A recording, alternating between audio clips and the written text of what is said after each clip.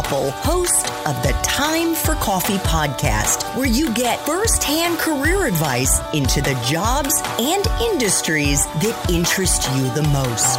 And before we start today's show, I have a quick favor to ask you. If you haven't already, I'd be incredibly grateful if you'd give us a rating and a review on iTunes. And if you're like me, you need to do it now because you'll forget later and because it's the best way to help others who may be in search of career advice to find this free resource. So press pause if you haven't done it and do it right now.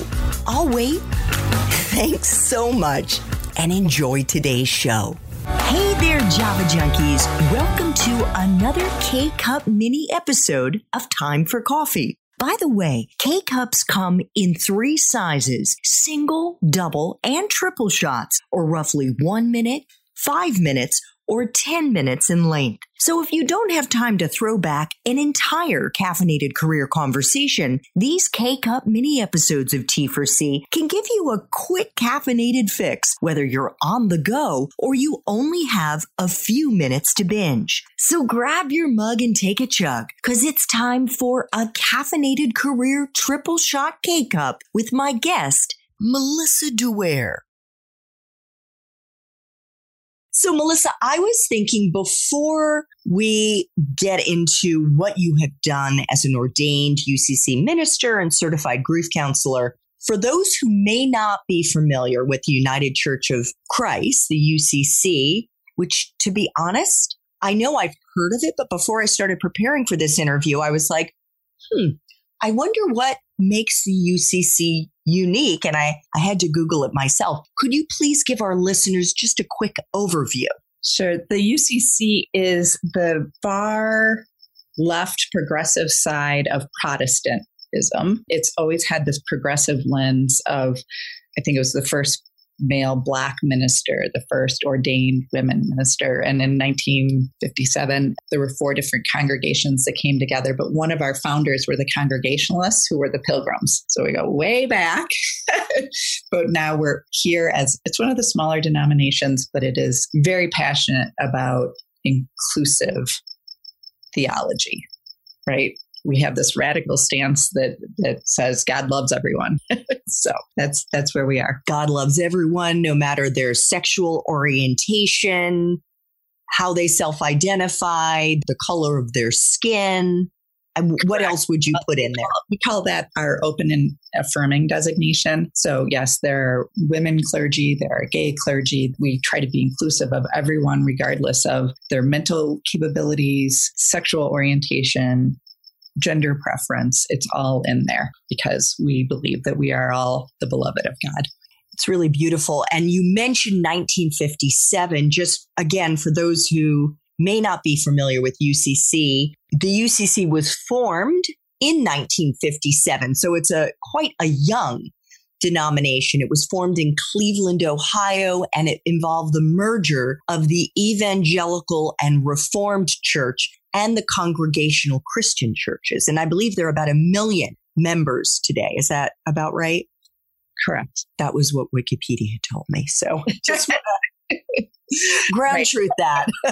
the merger of these 4 traditions is what brought us together. So, Melissa, there are obviously a lot of people who join churches, but only a small handful of them decide to become ordained. When and why did you want to become a minister? Well, it was very much tied to my grief journey with my mother. And when I was with her at her deathbed, I was recognizing this very sacred space. And I could feel an energy, a presence of God. And it deepened my faith. And having that moment of saying goodbye to her was profound. And, I walked into her bedroom, and at this point, she wasn't able to speak after a 14-year battle with breast cancer. And I kissed her goodbye, one time for each of my children. And I said, I am going to make sure that the kids remember you, and you will always be Nan and always a part of their life. And then, of course, I've apologized for being 12, something she never had forgiven me for because I was such a difficult adolescent. And then I said, don't forget to blink the lights, which is what her mother had done when she passed away. Days later, the lights started blinking. And my mom said, has that ever happened before on that chandelier? I'm like, no. She's like, that's my mom. She's in heaven. And we went on. So I said to her, don't forget to blink the lights. So after I got the phone call that she had passed away on December 26th, right after Christmas, I came back to my parents' home, and there was this beautiful grapevine tree that was covered in 2,500 sparkling lights that was out in the yard. And I was in my mom's bedroom and I was talking to her, and it felt so surreal because she had just been there.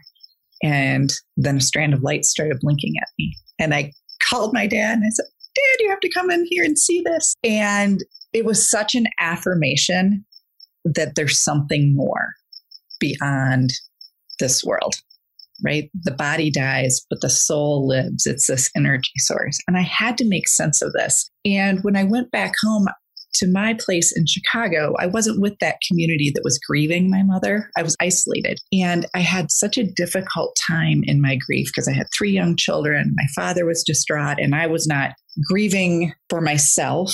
And it was just a complicated process. And I felt so alone and I was so isolated. And I didn't understand why no one talked about death. I'm like, this is a significant part of my life. Like, my life has forever changed. Where's the conversation about this, right? We talk about the facts of life, of productivity, and how babies are made, but then babies grow old and they die. And what does that look like? And it just really was a calling to me. It's like, this conversation has to be shared. And I went to my minister at the church, and we didn't have a grief support group.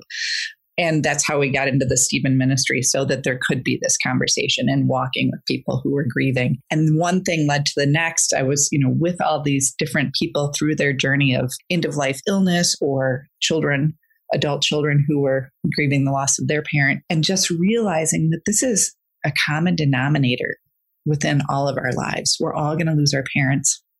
We're all going to lose friends. It's just so much a part of life. And so how do we move through it, and what's going to sustain us? And so that's where all of this energy came from, and this passion, because I don't want anyone to ever feel as isolated as I did. And they don't need to, because there is support, there is compassion. And ironically, there's the people in your lives that you think are going to be there for you sometimes aren't. And that feels like a whole nother loss as well. And then there's this beautiful surprise of people you didn't think you knew that well, but they have been through something and they come out of the woodwork and they hold you. So there's that yin and yang going on. But I want to make sure that people are supported.